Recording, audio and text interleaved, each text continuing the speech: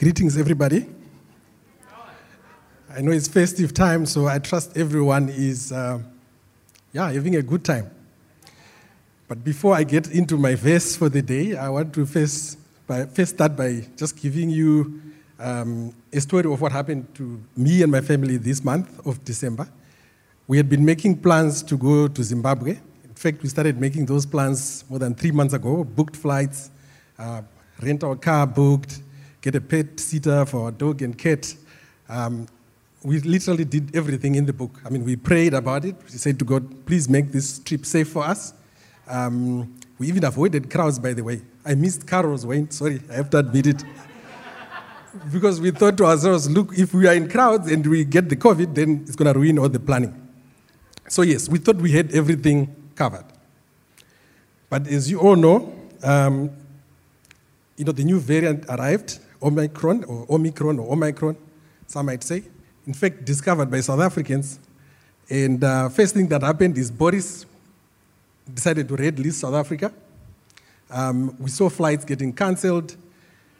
Ours were safe for a while, and we thought, okay, we're only going to Zimbabwe, it's just over there. But we were, surprisingly, on Rwanda Air, an African airline carrier. It still cancelled the flights, to our shock. So we got very disappointed. And let me just say, we lost our peace. In fact, I forgot to mention that I'll be speaking about peace today. So we lost our peace. We started looking at everything. Can we rather travel by road? Can we rebook flights? But with no guarantees of getting a refund, we thought, no, that's the wrong way to go. But we eventually found our peace. We stopped blaming the scientists for finding out about COVID. We stopped blaming Boris. The Zim government put in, some rules there. They said, if you come over here, we're going to quarantine you for 10 days. So we said, look, hold on. We are losing our peace here. We're going to be fighting each other. Let's rather enjoy the time that we have. I wanted to cancel my leave, but then I realized, look, that's also not going to help me because I was tired. I needed to get away from it all. So yes, we decided, let's reclaim our peace. So, and when you reclaim your peace, you are able to make better decisions, wiser decisions. You need to invite Jesus to help you with that. You can pray about it. In fact, I was saying, when I got invited to do the servants today, I was thinking to myself, so Jesus had a different plan all along. He actually wanted me to be here speaking to all of you. So I am here now. So let me just take you to the verse that I have, which goes something like this. It's John 16, verse 33. And Jesus says, I've told you these things so that in me you may have peace. In this world you will have trouble, but take heart, I have overcome the world. That's what he says. And if I look at, Jesus was speaking after he had already been engaging with the disciples for a while. I mean, he was trying to warn them that, he was going to be arrested, he was going to be crucified. And he was basically telling them, this world is full of pain. So he was telling them, don't expect anything less. We're going to have problems where we're going. Storm is brewing. And you guys better be ready for it. There's going to be pain, there's going to be grief. That's what he was telling the disciples. He gave other examples like, childbirth, for example. It's painful for the woman, but when the baby is born, there's going to be joy afterwards. And sometimes they even forget how painful it was. So that's what Jesus was saying to his disciples at that time.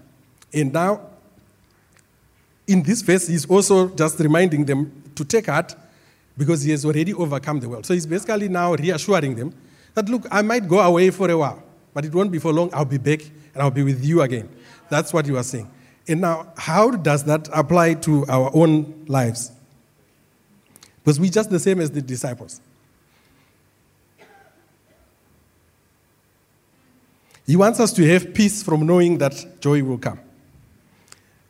For us, we prayed for a successful trip, which never happened. But from a place of peace, we know that it may happen sometime later. There are more people with serious issues here, I imagine. Traveling to Zim, probably maybe not that big on your list. You have bigger challenges that you are faced with right now. But Jesus is saying, it doesn't matter what the situation is. He has fought that battle, he has won it. All you need to do now is to invite him in and meditate on this verse that I'm sharing, John 16, verse 33. Go and meditate on it, and he will give you that peace. And once you have that peace, as I said, you'll be able to make some better decisions. You'll be able to, to sit and wait sometimes. Sometimes you don't have to do anything. Like we're doing now, we decided, okay, we're not going to book flights, we're not going to do anything. Let's enjoy the time that we have now. You start to have gratitude for those things that you actually have, which you don't see in that moment of panic or anxiety, when your peace is taken away. So this is what I want to encourage everyone to do. Yesterday I had the privilege of speaking to a colleague who is probably experiencing a lot more difficult issues than I am experiencing regarding my trip. I mean, he had an operation in December last year, during December, and so he spent his festive or Christmas time in bed recovering from the operation. And then this year, beginning of December, they said, look, you're going to have another double hernia operation.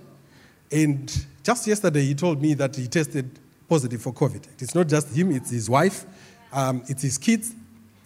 And normally this time of the year, everyone is getting together, but they're going to be in quarantine for 10 days. So, I'm listening to him and I'm thinking, oh, here am I, I'm just worried about, failing to get over there, even though it meant a lot for us, to go spend time with our parents and our grandparents. But here's someone who's also dealing with issues. And I'm sure there is many here sitting in front of me who are also experiencing these disruptions that COVID is causing. And I just want to leave you again with that message of saying, Jesus provides that peace for you. Meditate on this verse that I've shared. Take time to enjoy what is around you. Pray for what you're going through. Have the courage, have faith that things will be better the next day. Thank you.